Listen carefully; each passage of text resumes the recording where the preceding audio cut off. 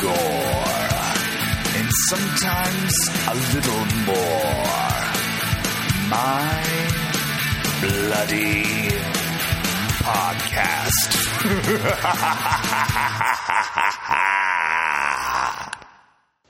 Welcome, Bloodhounds, to another exciting episode of My Bloody Podcast, where we discuss everything going on in the horror genre. I'm Preston Barta, and I'm joined as always by the man who always has his eyes wide shut and ain't afraid to strip down and dance around in a mask, Mr. Brian Kluger. Why, thank you. Do you know what the password is tonight? Ooh, what is it? Fidelio. But do you know what the second password is? No, I do not. It is Saturday the 14th. Yes, it is. So yeah. Last week, for our 13th episode, we discussed the 2001 remake of 13 Ghosts. And you can find that episode as well as our entire back catalog on iTunes and Stitcher Radio. But to feed the beast and continue with the numbers game we have going on here with the horror titles we're reviewing, as Brian alluded, our main feature this week is 1981 Saturday the 14th. And like I mentioned last week, I had no idea this movie existed, so it was fun to dive into. But before we get to our feature presentation, we have some horrific news to discuss and some bloody recommendations to unveil.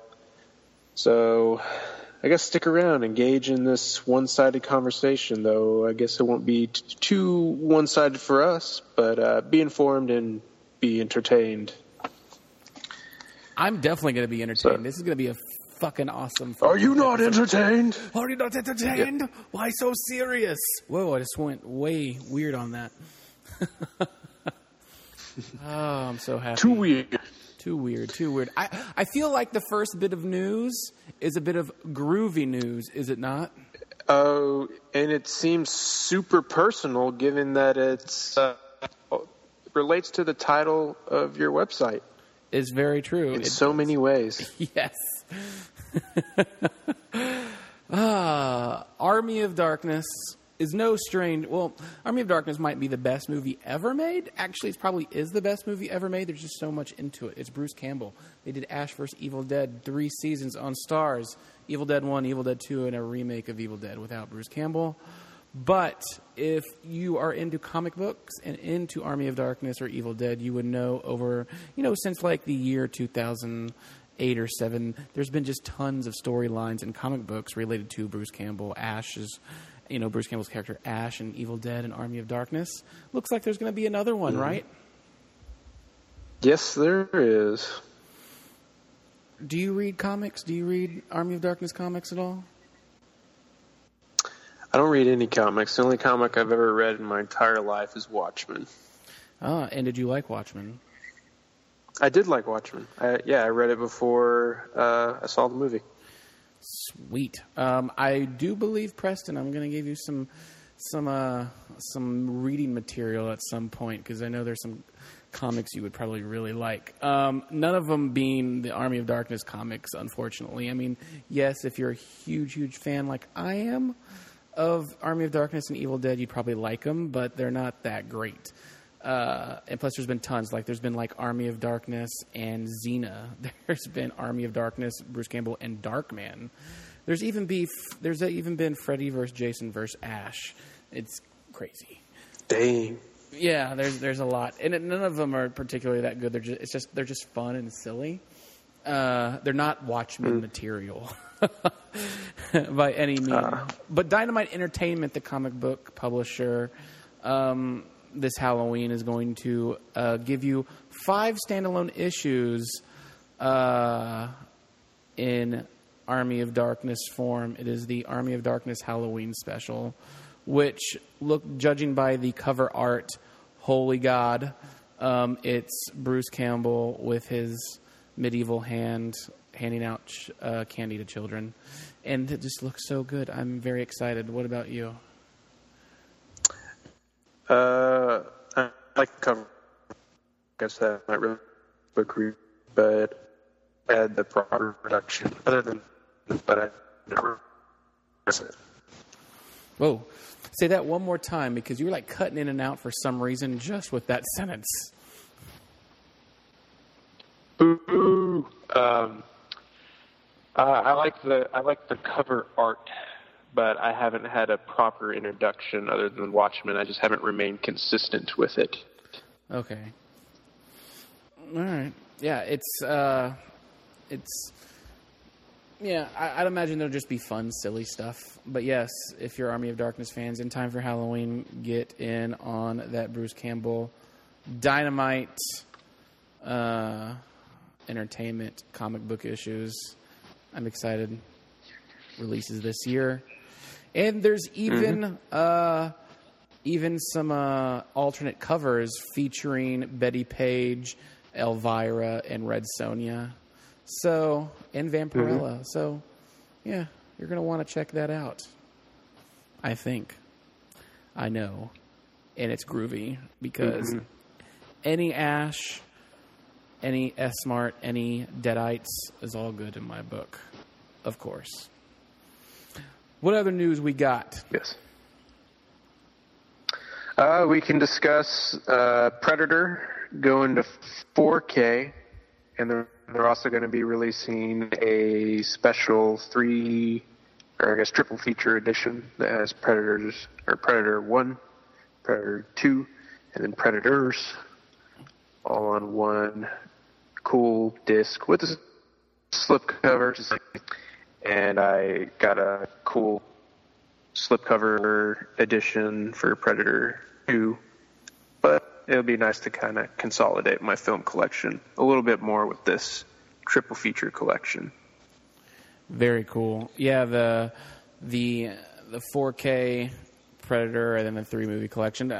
I'm happy they're coming out on 4K. Hopefully they're like good transfers of it, because sometimes these older movies don't fare so well in 4K. But hopefully it'll all be glorious. But yes, it's going to be good to see Dutch and yeah. Yes, it would. And the good bro, best handshake ever on film. It is. Oh no, that scene. I've talked about this before. I really think that they just couldn't show it on film, but I do believe that action movies of that era were, very homoerotic. And I believe Predator is one of them. And I do believe that handshake between Arnold Schwarzenegger and Carl Weathers was basically them two having sex with each other, because they hadn't seen each other in a long time. I really do believe that is the case there, which is okay and perfect. Jeez. I do believe that. I do. You sound like... I sound like Quentin Tarantino when he has that Top Gun rant. Yes. Sword fight. No, it really is. Like all these action films of that era are absolutely like that. But I mean, he says like, "You pushing too many pencils." I mean, that's read between the lines. It's really funny. There is a nuclear explosion in that movie that ends it, which is fantastic as well, which is just like an explosion of their relationship and love. Oh, Predator. It's so good. It's a great movie. One more thing. You remember the movie Happy Gilmore? Yeah. Oh, yeah. Yeah. So Carl Weathers is in Predator, and he plays Chubbs in Happy Gilmore. Teaches Adam Sandler how to play golf, and he has a wooden hand. Uh-huh. That was actually the wooden hand they used as the prop in Predator when his arm got shut off. Little tidbit. Really? Yes, it was. Wow. And it looks so like, I always laugh at that scene in Happy Gilmore just because it's like twice as long. His arm is just twice as long in the scene when he's like poking him in the shoulder. Yep. It's like, he got me, but I tore one of them bastards' eyes out. It is good. It is good. All right. Predator 4K coming, as well as the Predator trilogy 4K, exciting stuff. What else do we got? Yeah. Oh, and speaking of Predator trilogy, apparently this new one is also going to be a new trilogy. I guess depending on how well it's received, but that's what they usually say. Like, when it's a big franchise or something as well known as this, they want it to make more films. They want the franchise to keep going. Why does every movie have to be a big franchise universe type of thing now? Why can't they just do one cool movie? Yeah, I don't know. Although the only franchise that I would like to see, like, just have a consecutive story and just like make it not like a crime of the week type thing, where it's just like, and that's it, beginning, middle, and end, and then we go on and then have another beginning, middle, and end, which is fine. But Friday the 13th is one series I would just like to see a big arc over like 3 films, and that would be great to see. That would be super cool to see a Friday the 13th Jason big story arc thing. Yeah, I totally agree with that. Oh, by the way, I thought of a good scene to do for Friday the 13th. I don't know if you want me to say it on here, if I can just say it to you later. Oh, no, say it to me later. No, this production of ours is not for public consumption yet. It will be. Yeah, but nobody needs to take our IDs. Yeah, okay. true. I guess in other Blu-ray news, Phantasm 3 and Phantasm 4 are getting their standalone Blu-ray releases through Wellgo USA. Which is super I think they weird. released like that. And I say it's super they weird released because that entire pack. Yeah. I don't know if you got that. Yeah, they did. But like Scream Factory has released Phantasm movies as well. And so it's just like they're just jumping I think around. they just did the second one, right? I think it's just the second one, yes. Did they? Yeah. Yeah. Yeah, because I have Phantasm 2 through Scream Factory. I got the first Phantasm through Wellgo USA, so I guess at this point I would get the third and fourth one through Wellgo USA, because I'm not fancy enough to have that trilogy pack. It's interesting. Or not trilogy pack, the big pack. If you look online at some point, long ago, this is a DVD collection I have. I actually have a Phantasm DVD set that is from the UK that was played on a region-free DVD player I used to have. And it was all of the films in a case that looked like the silver sphere that the tall man... It's interesting. If you look, I wonder if if it sells for anything online. I don't know, but I still have that, and I think it's a really cool looking set. But yes, the Phantasm movies are always fun, and I'm glad they're getting Blu-ray releases because, as the Phantasm movies go on, they kind of get sillier, if not terrible, but they're still fun, in my opinion. Anyway. Yeah. So, yes.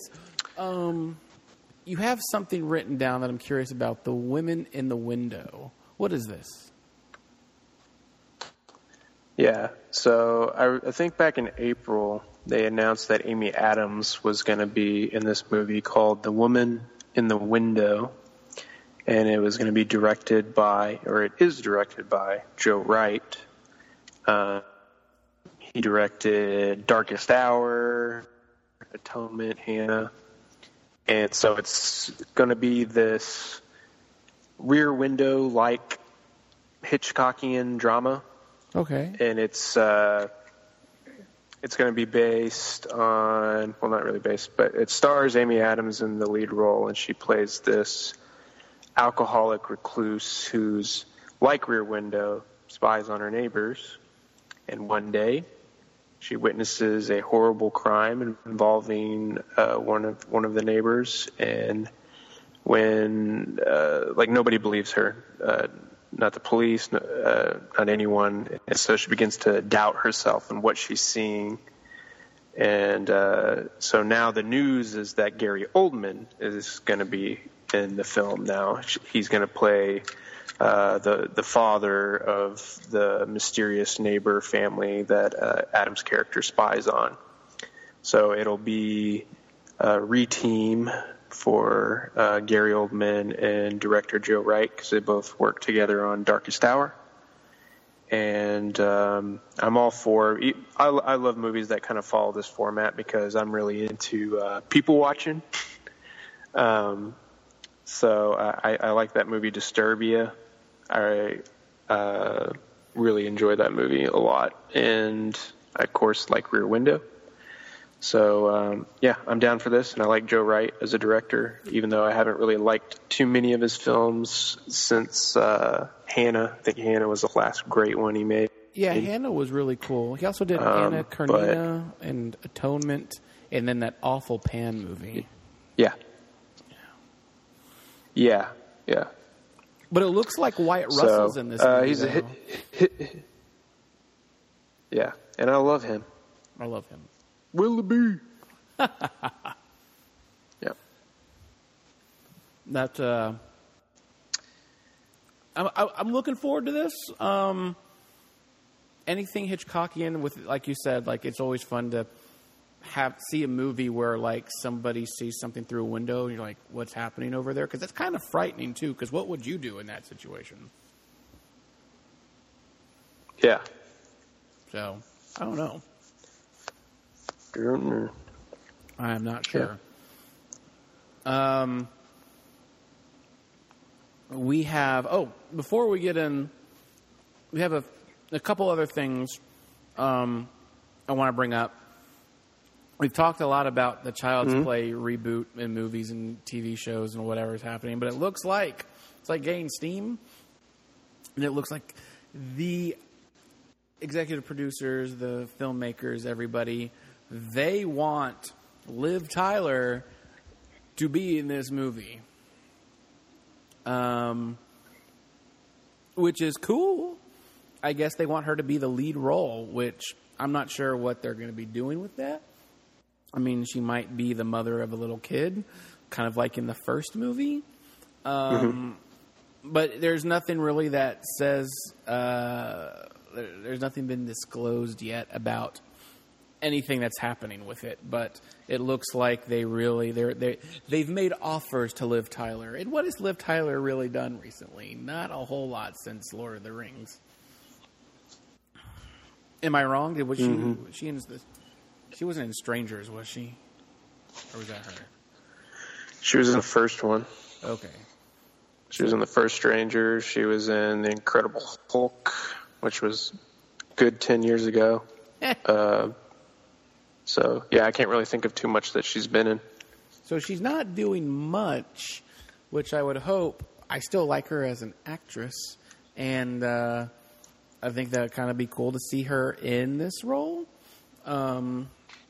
Because, yeah, we'll see how that goes.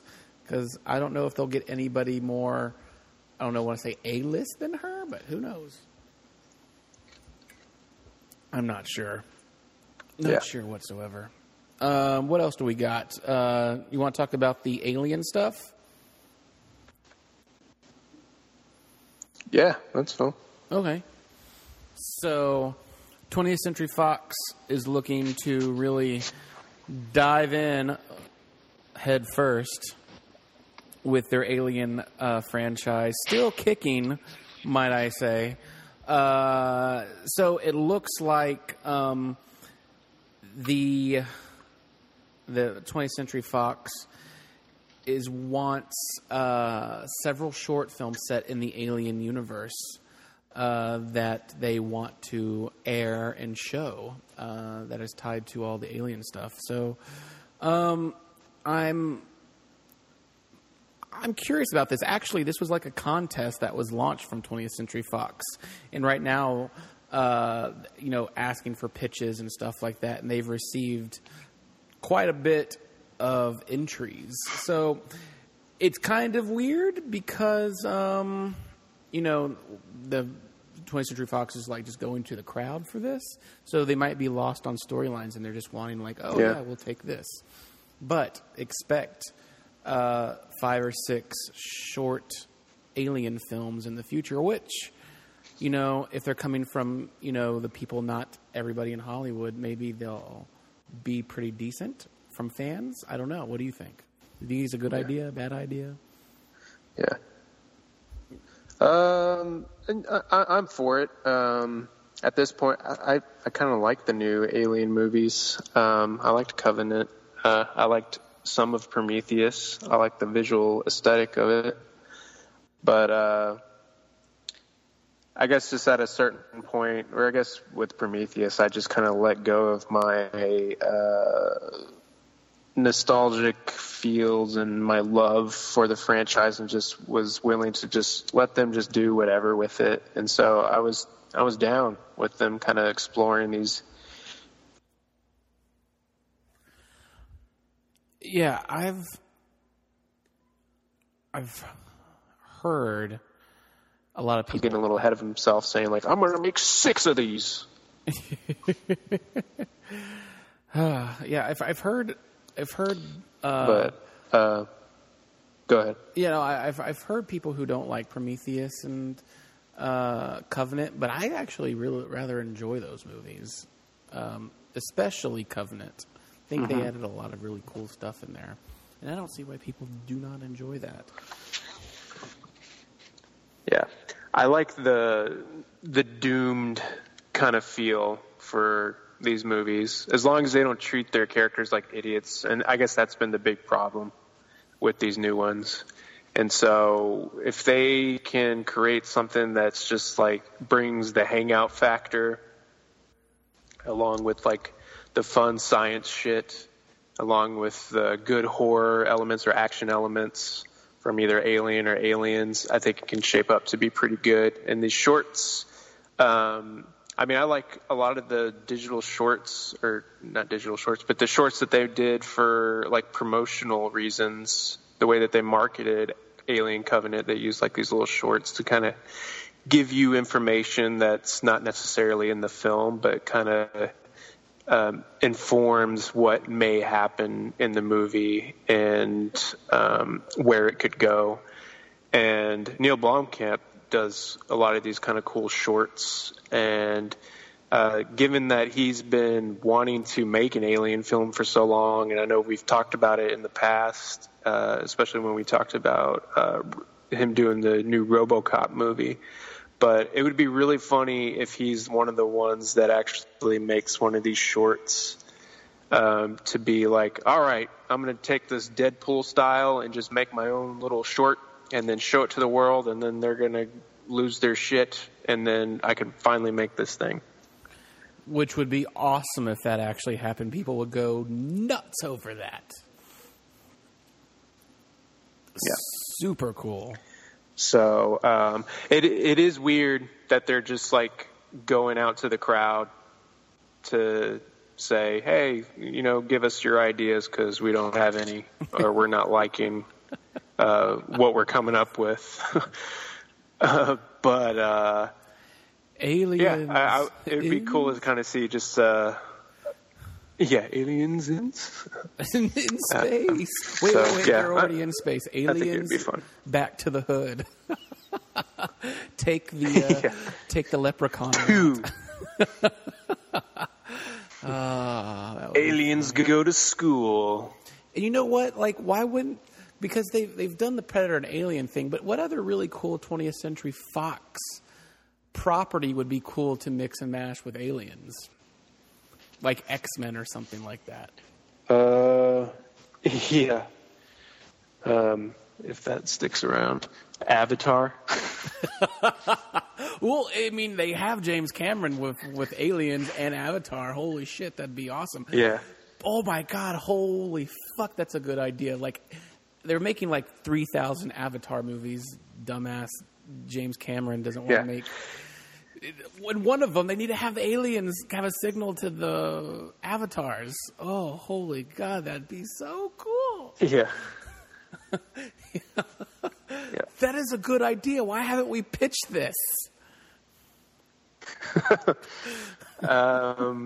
We should. I agree, we should. Oh, my goodness. I like this. Oh, who would we cast in this movie? Oh, no, this is another episode. No, we're not doing this now. We got to do it. This is another full episode of where we have to pitch our Avatar Alien mashup movie. Ooh, eat your heart out. Yeah. James Cameron. It's like Inception. It needs Mario Van Peebles. Holy shit, yes. He needs a resurgence in the worst way. And yes. Just bring back like all like the best from the 90s, like J. Michael White or something. Whatever his name is. Michael J. White? Is that his name? Yeah. Got their names. Jonathan Taylor Thomas. Dude, Jonathan Taylor Thomas, my man. Where the hell's he been?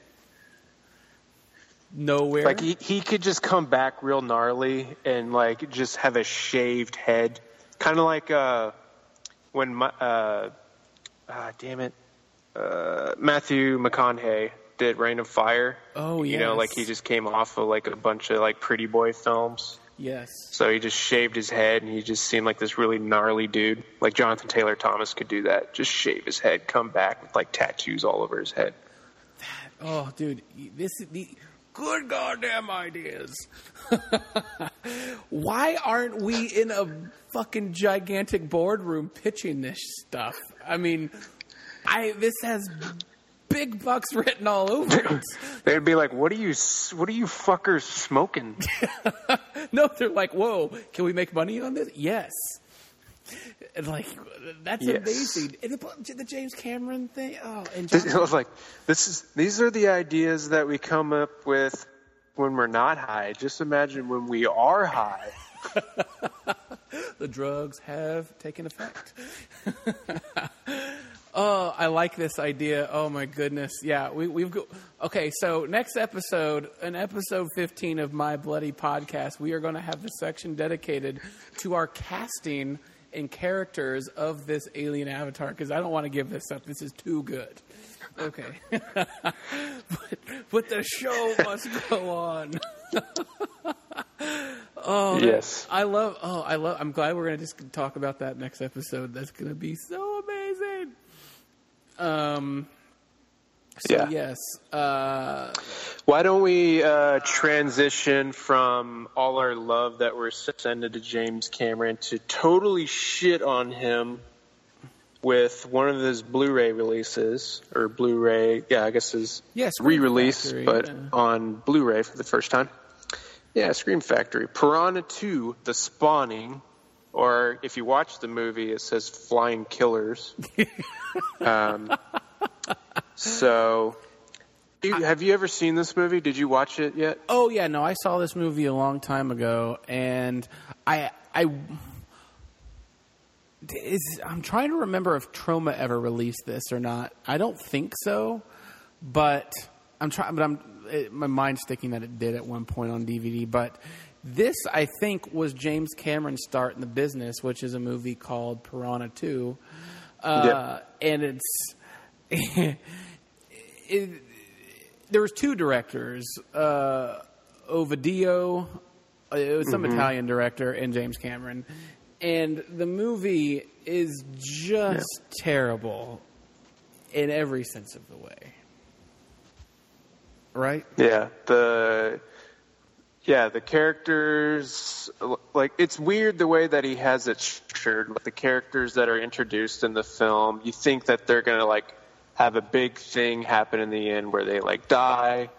And then it ends up being, like, other people. And it's so mean-spirited. I cannot get that one. There's one scene in the movie that is just awful, where these two women, or I guess one of them goes to this diner that this mentally challenged chef works at, and she tries to manipulate him and says, like, "Hey, you ever been involved in a threesome before?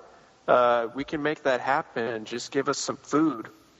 And so he's smart about it, in the moment and says, instead of like giving them food right then and there, he's like, I'll make y'all food. I'm a chef. And so he goes out to their boat later on, and the girls are like, hey, give us the food. And he gives it to them and then asks for him to untie the boat that's tied to the dock. And so he does that, and then the boat's drifting away from the dock, and then the girls are like, jump. And he's like, I can't do that. And then he jumps, lands in the water, and then he's completely humiliated, just embarrassed beyond belief. And one of the girls calls him an asshole. And I was just like, this is awful. I mean, they get like, karma's a bitch to them. They get their faces eaten off, but still, there's just like a lot of shit that happens in it that is just like, I can't believe James Cameron was involved in this. But I guess he's been trying for a long time to get his name taken off of this film, because he considers his first movie ever to be Terminator. Which was weird, but, because before you got to start somewhere. Yeah. So James Cameron did this in 1981. Only 3 years later, he did Terminator. Yeah. So when people saw this, it's just kind of like, how would you give him a movie like Terminator?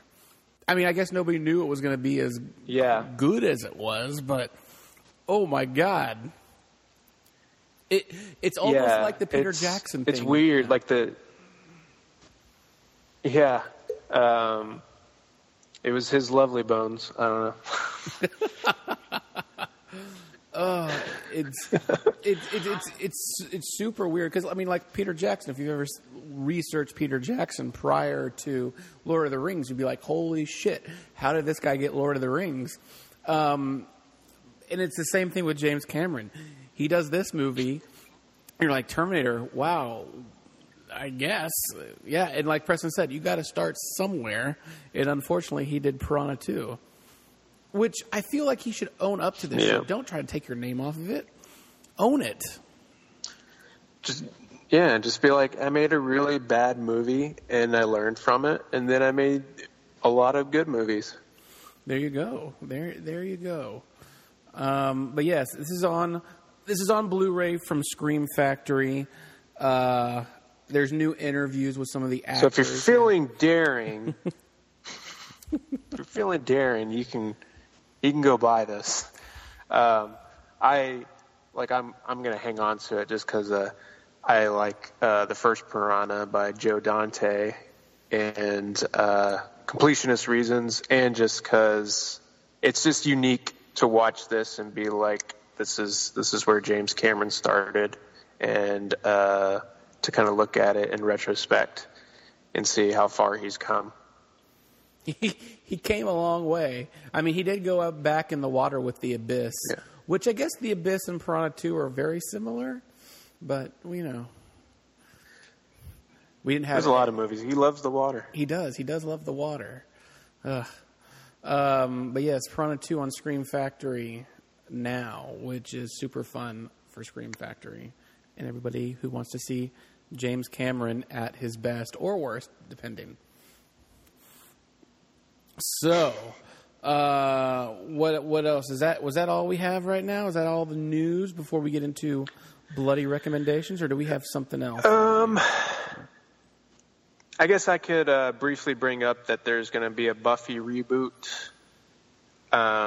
Joss Whedon announced that he's going to be working on the reboot for Buffy, but as we've learned from other people that are involved, it's going to star a black actress, and it's going to be completely different. It's not going to be like the same part of the same story. They're not going to bring like all the characters back or anything like that. They're going to treat it like as if they're completely just remaking it, and it doesn't have any of the same story beats, other than that you have a Slayer that's killing vampires.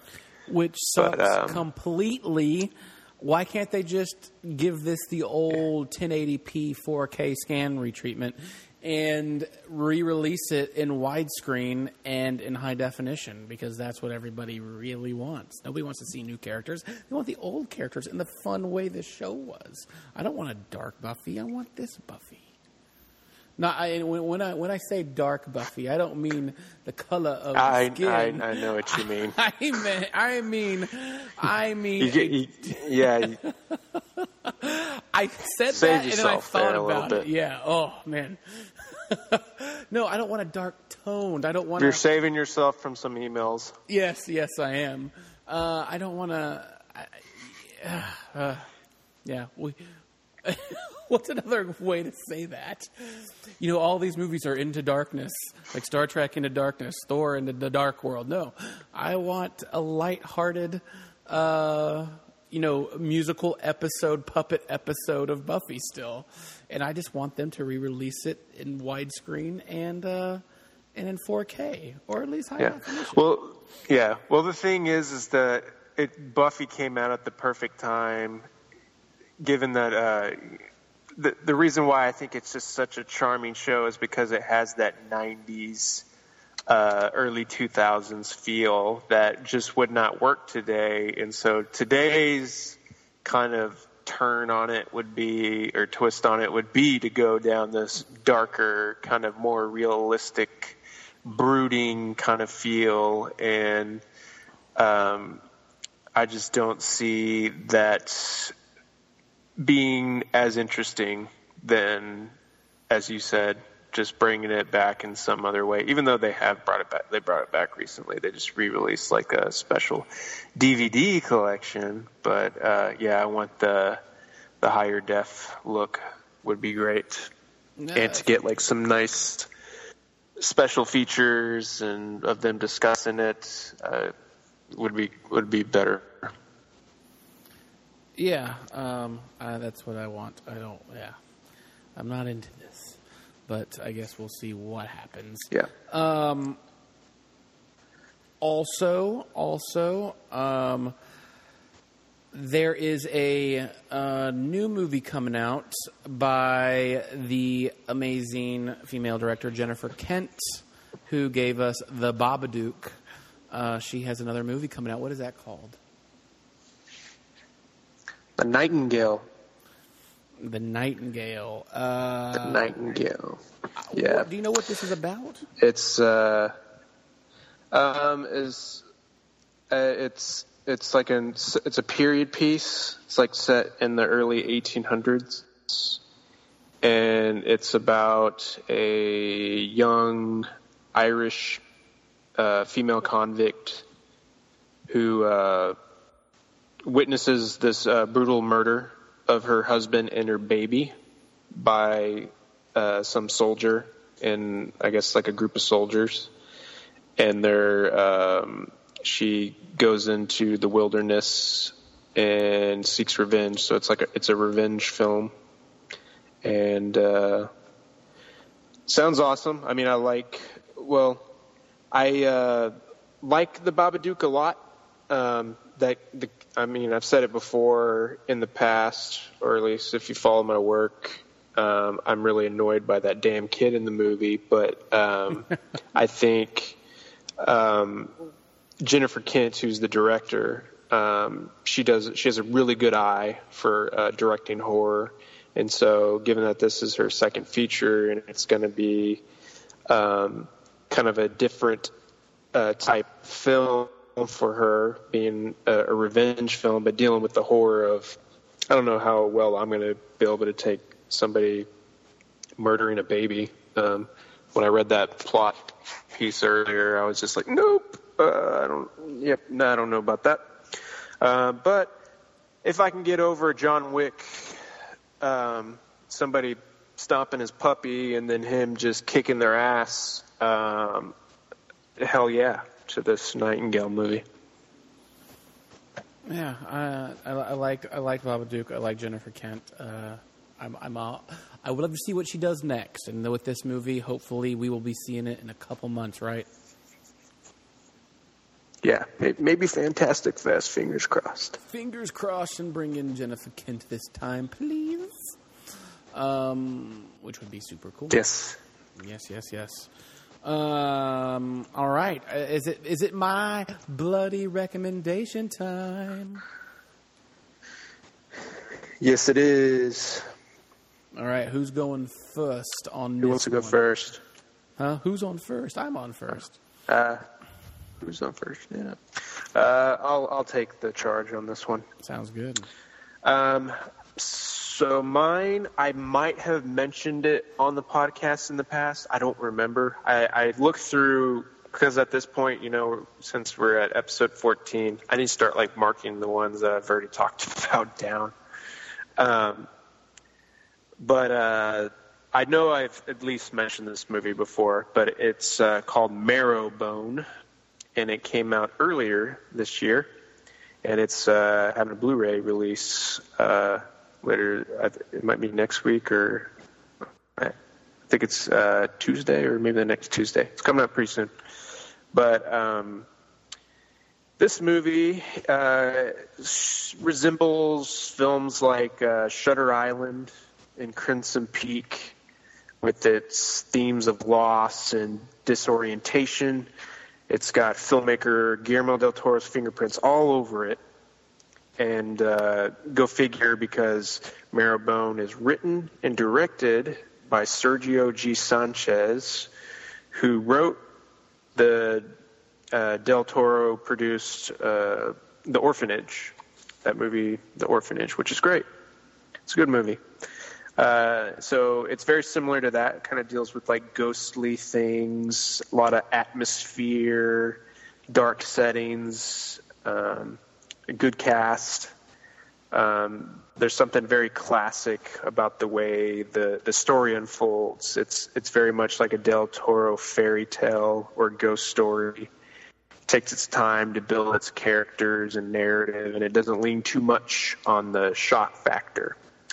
But so the story is about, or it's set in 1969, and it's about a family that kind of lives in secret. A young man played by George McKay, and George McKay is in one of my favorite movies, Captain Fantastic. He's the older brother Bo in that film. Yes, so good.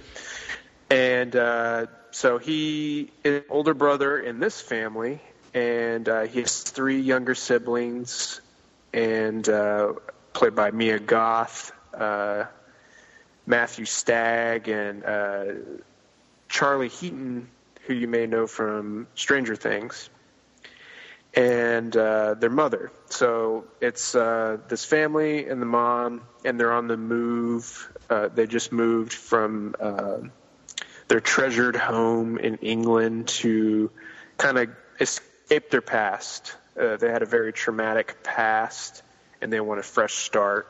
So they do this by settling into their mother's family home in a rural, like an American community.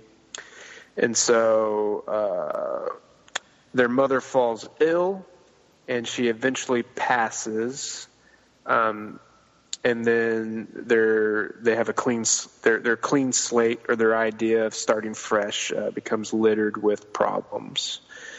And it's very much a gothic horror movie, and it almost fell completely under my radar, but the cast kind of captured my interest back when I saw it. I think it might have been March or something like that. I had gotten an email, and then I read through it, and I was like, "Oh, yes, this sounds like my cup of tea." And it's very human, like a very human drama. It's deeply rooted with family struggles and the concept of surviving without adult supervision, because it's just these kids now. And so that's a fantasy that I've often lived out in my head. Never wanted my parents to die or anything, but that kind of thrilling feeling that you get when you're home alone and you just feel that the world is yours, and then you kind of like that challenge of being able to just try to survive on your own and push yourself to the limits in areas that you never thought you would ever go to. And There's a lot of like really great supporting performances. Anya Taylor-Joy, who was in Split and The Witch. She plays like a neighbor girl named Allie, and she's like a charming librarian and longs to live a life that's not restricted by circumstance. And so she kind of has a romantic relationship going on with Jack, George McKay's character, as the older brother. And it's a really solid film. There's a lot of jump scares and things like that, and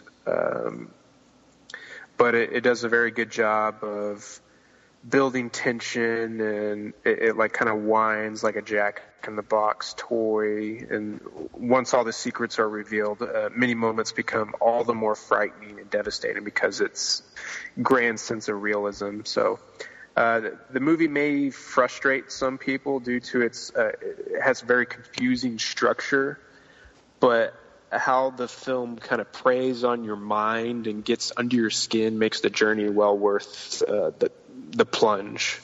And like movies like Shutter Island and The Prestige or something like that, you may find it necessary to kind of watch it again because, like I said, there are secrets in the film, and then once all is revealed, you're going to be like, "Ooh, man, I got to go back and watch this again," and just kind of see like what things I can what the breadcrumbs being laid out for us, and then see if you can pick out different meanings. So it's not a very, even though it's got this crazy cool structure, it's not like a groundbreaking horror film or anything like that. It's like Shutter Island. It's like stuff like that. It's got that kind of like moody, ghosty kind of feel, but very solid. It's a very solid rent. So that's Marrowbone. Marrowbone on 4K, UHD, and Blu-ray coming very soon. Yeah. Yes. I have that was a good bloody recommendation, good sir. Yeah. Very good one. What you got? All right, I got a movie. The movie is called Kill Zombie with an exclamation point. Kill Zombie. The cover of this movie, the poster of this movie is kind of like, the usual zombie arm reaching out from the ground. But this zombie arm coming out from the ground has like the rock, yeah, with the pinky and the index finger extended and everything else on the floor like you're at a rock concert. We've seen zombies in space, in the backwoods of America, big cities, and even snowy mountains. But we've never seen zombies in the marijuana capital of the world, Amsterdam, now have we? No, we have not. Until Kill Zombie, which is super fun. Oh my goodness, this fun and entertaining film. It's exactly what it says in the title, Kill Zombie. The director and writer of this movie is Martin Smits. He is, well, actually there was a few writers and directors, but they were all in love with Edgar Wright. Like, Edgar Wright is their golden god, such as Shaun of the Dead or Scott Pilgrim. So there are tons of references in this movie to all of the Edgar Wright films. And in fact, it kind of plays out like Shaun of the Dead, with some Scott Pilgrim mixed in for good measure. It's super, super fun. So basically, this guy named Aziz is kind of like the Sean character. He's kind of like an average schmo with an office job, and he's liking this beautiful girl named Tess who's way too good for him. And his brother, Mo, is kind of like the Ed character from Shaun of the Dead. He's just a ridiculous man. But these two brothers, Aziz and Mo, end up in jail. And when they spend the night in jail for whatever stupid thing they did, a space station that is infected with a zombie virus crashes right into Amsterdam. And just attacks all the citizens with this virus that turns them into zombies. But these zombies don't have red blood. These zombies have green blood. But since Mo and Aziz are in the jail, they do not get infected, which in turn they escape and they fight the zombie horde after. It is super fun. There's quick cuts, fancy angles, and Mortal Kombat video game style fighting, complete with video game graphics. Oh my God. These zombies really aren't that scary. They're just fun. This is kind of like a zombie world I want to live in. Kind of like Shaun of the Dead, where you can just like run around and hit people with cricket bats. They're not like 28 Days Later type zombies, which I do not want to live in because those are scary as hell. Matter of fact, I don't want to live in that world at all.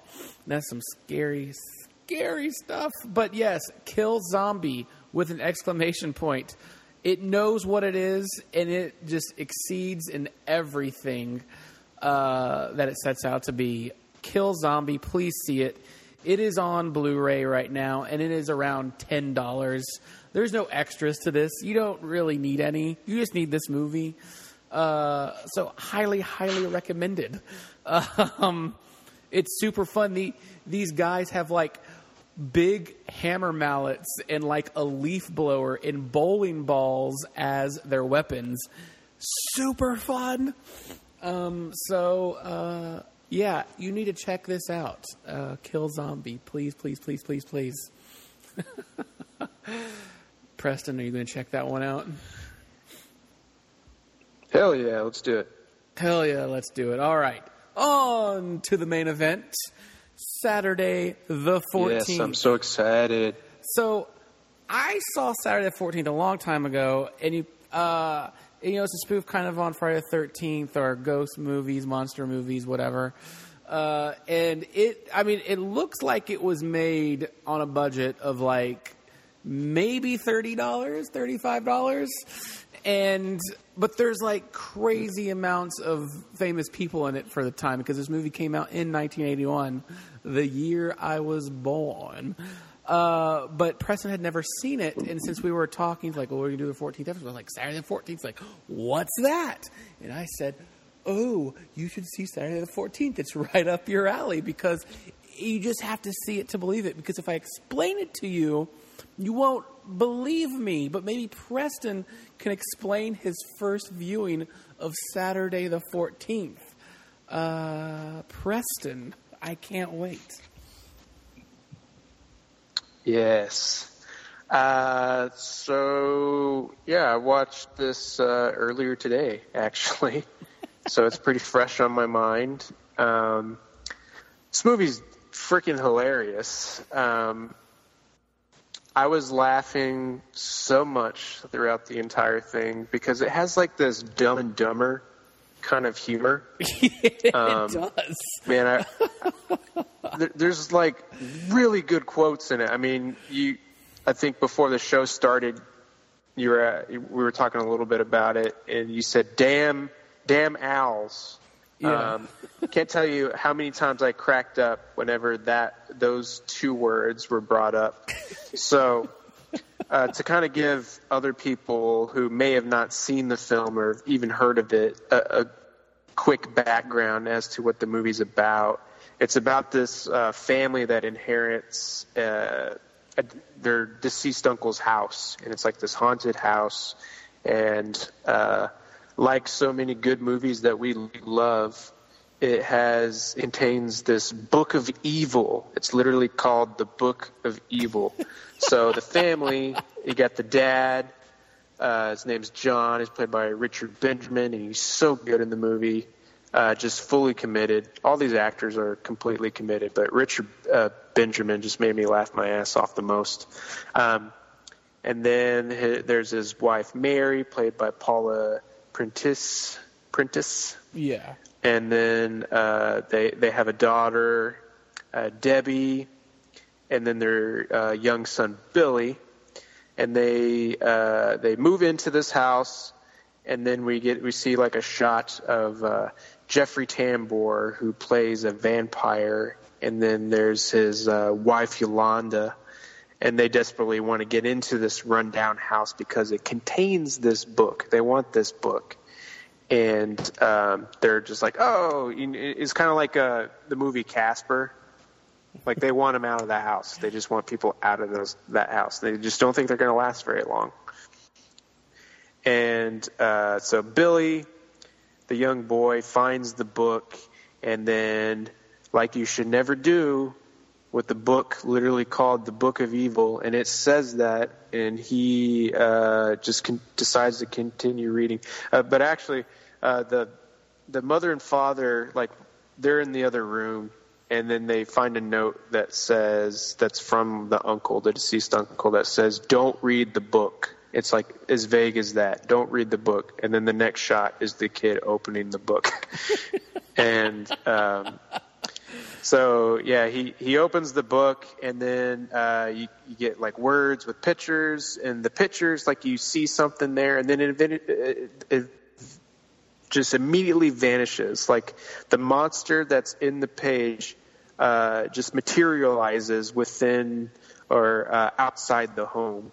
And I guess it has a little more of a budget than $30, just because a lot of these monsters that they have in the film, even though you can tell that they're totally fake, and you can like see this like. Yeah, the zippers or the Velcro, basically. What's up? Yeah, you could like see the zippers. Yeah, of like the Velcro. There's like the amphibian man, fish man from Shape of Water. He's in here, and he has, like, you can see his neck turning. You can just see the bottom of it just kind of like hanging out. And it's totally dudes just wearing makeup, and it's bad looking, but it's all the more fun just because the tone of the film is just completely goofy and enjoyable. So yeah, like the damn owl thing. So whenever there's like some kind of like, there's like the realtor, who like shows them the house, she comes back like later that night after their first night there. And she's creepily just talking to herself, trying to make sense to the audience, like as why she's there so late. She's like, I shouldn't be here so late, but I am. And I'm not going to go through the front door. I'm going to go check out the back door because that seems like a good idea. And then this is after, like, some of these monsters have been unleashed. And then so in good, like, Austin Powers fashion, this woman dies. And she screams and just doesn't move. Yep. So, like Austin Powers, like the guy that's just standing there, just like, no. Yeah, with the steamroller. Like the thing. Yeah, the steamroller. It's like he's got like 5 minutes to kind of get out of the way. This lady has so much time to just run away, but she's just so in shock that she stands there and just dies. So that's the kind of silliness that you're dealing with. But so when this woman screams before she dies, you begin to wonder, like, that was a really loud scream. The family had to have heard that. So it cuts to the bedroom of the mother and father, and then the mom's like, what was that? And the dad was like, damn owls, freaking owls. And then she goes and opens the window, and there's like a bat. Yeah, but none of it sounds like owls. There's not like a whoo. It's just like no, not at all. Not it doesn't even sound like a screech of an owl. Yeah. It's a straight up scream, and it only gets worse from there. So yeah, there's like the mom opens a window to kind of just reassure and check, and sees like there's just like a bat flying. You can kind of tell that it's just like a prop that somebody's just like shaking. But later on, the son is having like a fight with one of the other monsters, and he realizes that the way to kind of defeat them, or at least keep them away from him, is to kind of just show the book, just put the book in their face, and then he scares one of these monsters out the window, and it breaks glass like really loudly. And then so you hear the glass break, and then the moms, they're like, what was that? And it's like, damn owls. So yeah, anytime damn owls was brought up, and it's brought up many times throughout the film, that made me laugh. But there's one moment that just cracked me up, and I just couldn't stop laughing. So there's like this guy that comes over. He looks like Guillermo del Toro.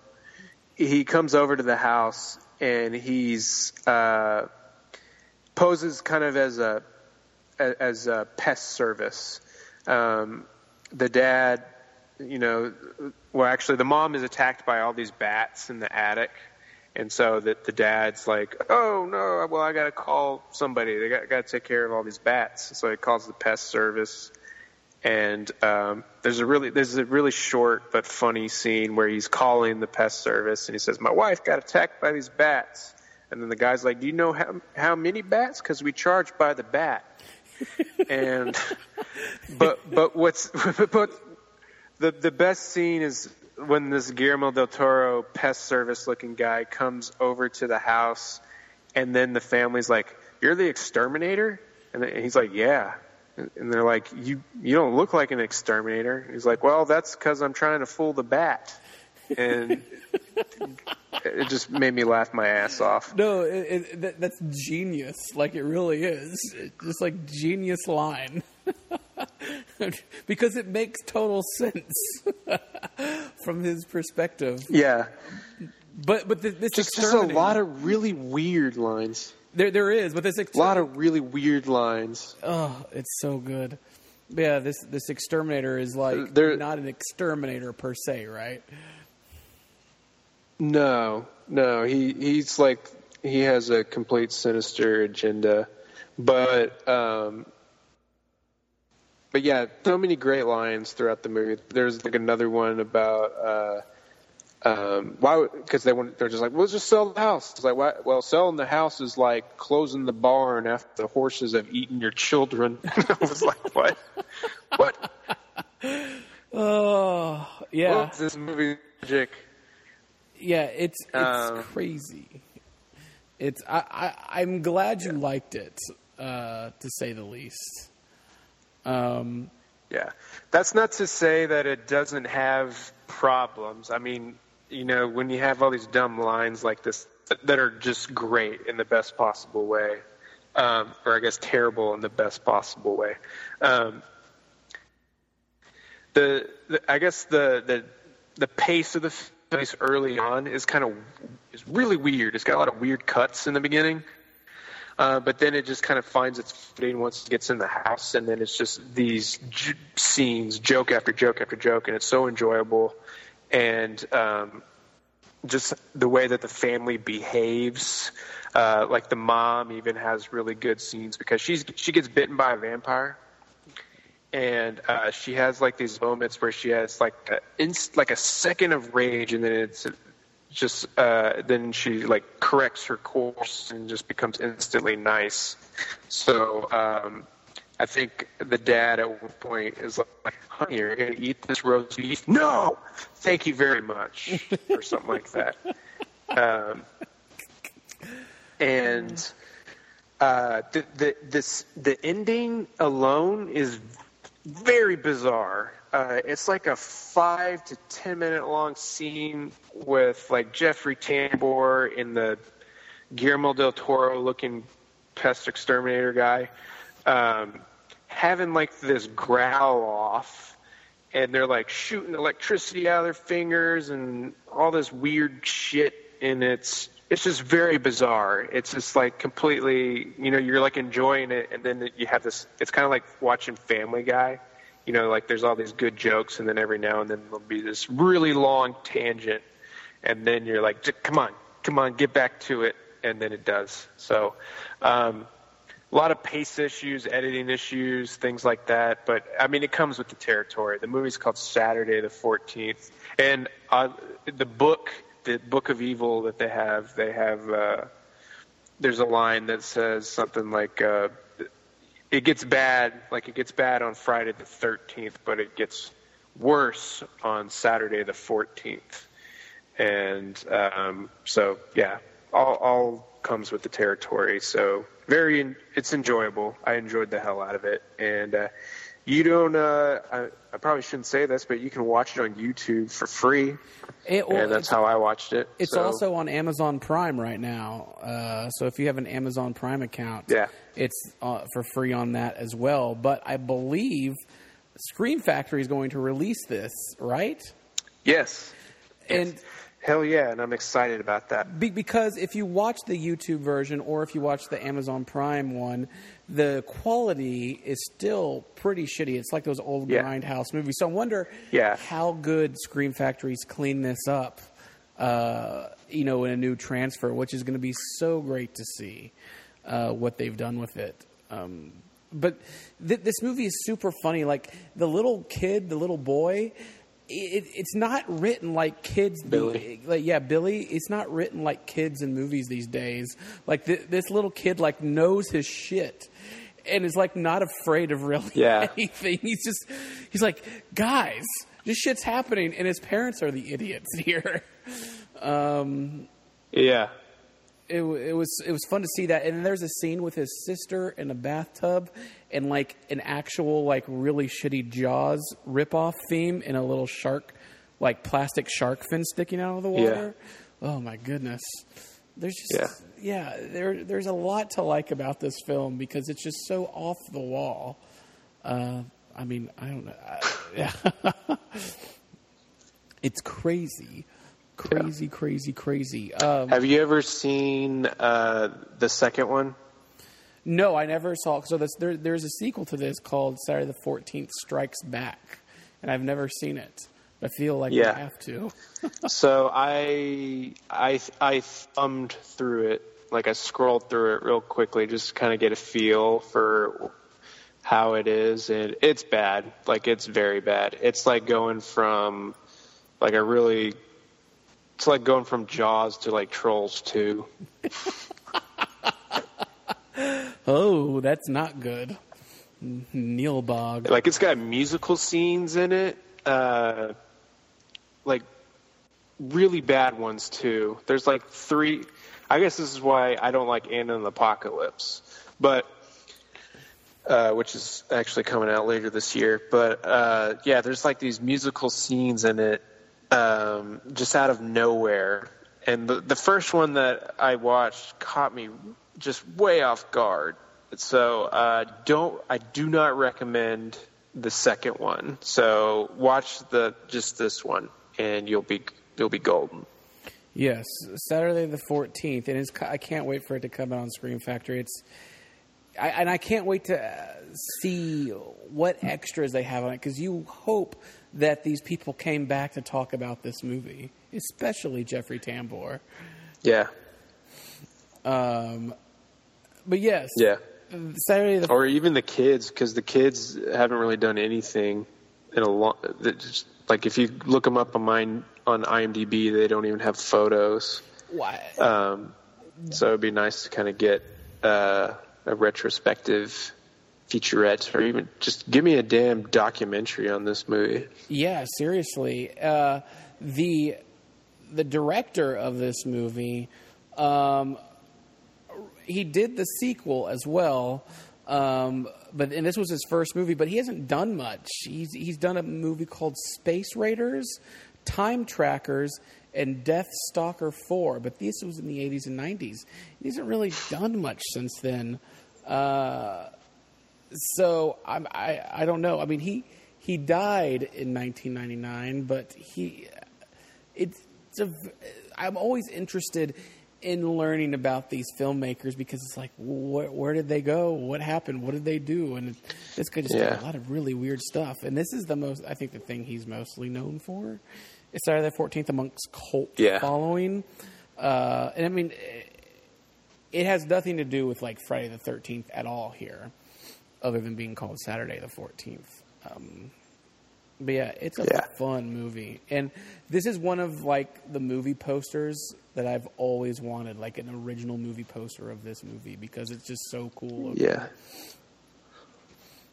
Well, maybe Scream Factory will set it up to where like they have a poster that comes with Blu-ray if you order it off their website.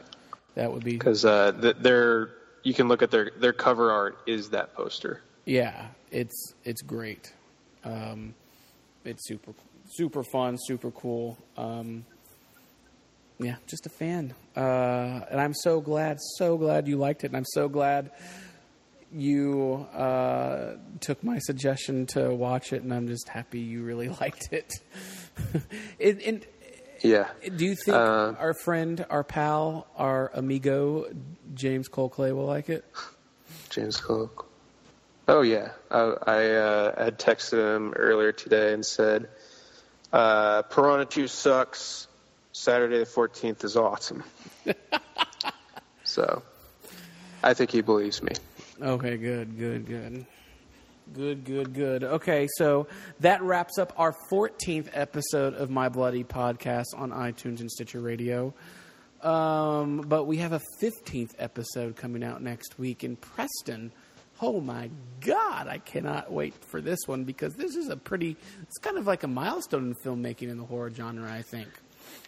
Yeah, like we've been doing all these strange ones, maybe ones you've never even heard of, which are nice and cool because that's what makes them bloody recommendations. But every now and then, it's kind of nice to do ones that you're probably more familiar with or more mainstream, and we can kind of dig into those and see, like, hey, it's been a long time since I've seen it. Let's see what I think about it today. So, next week we are going to do the original Scream from 1996, Wes Craven. So, yes, Scream. Going big. Neve Campbell, who was recently in a rock movie, as well as Matthew Lillard and Skeet Ulrich and Jamie Kennedy and just goodness. But yeah, Scream next week shall be a good time. Preston, where can everybody find you, my good sir? You can find me on the interwebs. I am on Twitter at Preston Barta, B-A-R-T-A. And I write at the Ditton Record Chronicle on DittonRC.com, where you can find my weekly theatrical reviews, interviews, Blu-ray reviews, things like that.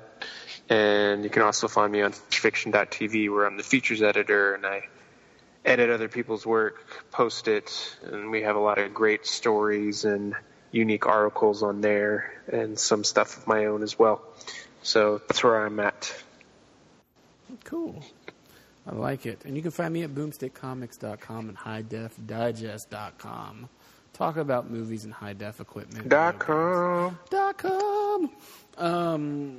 Super fun, Preston. Thank you. It's always a pleasure to talk horror movies with you and just things in general. But yes, next week will be Scream. Next week will be Avatar and Predator and Alien and all of the above. Very excited. Yes, indeed. Dude, we're probably going to get so into figuring out the plot, the casting of it, that we might even just drop our Friday the 13th script and just write this one. Hey, if that happens, it will happen. It will be super fun. We're still going to do our Friday the 13th screenplay, but we might have to add this one to the mix as well. But yes, it's going to be like when Joss Whedon directs a movie when he's off for the week. He did that with the Avengers and directed a Shakespeare film in 1 week. We can do it too. I agree. Yeah, he just had his friends over and it was like, yeah, we're going to do this. And then there that was. Super fun. Super good. Super, super amazing. But yes. The Bloody Podcast, iTunes, Stitcher Radio, subscribe. Please, Multimedia Men banner, Preston Barta, Brian Kluger. Be back next week with Scream.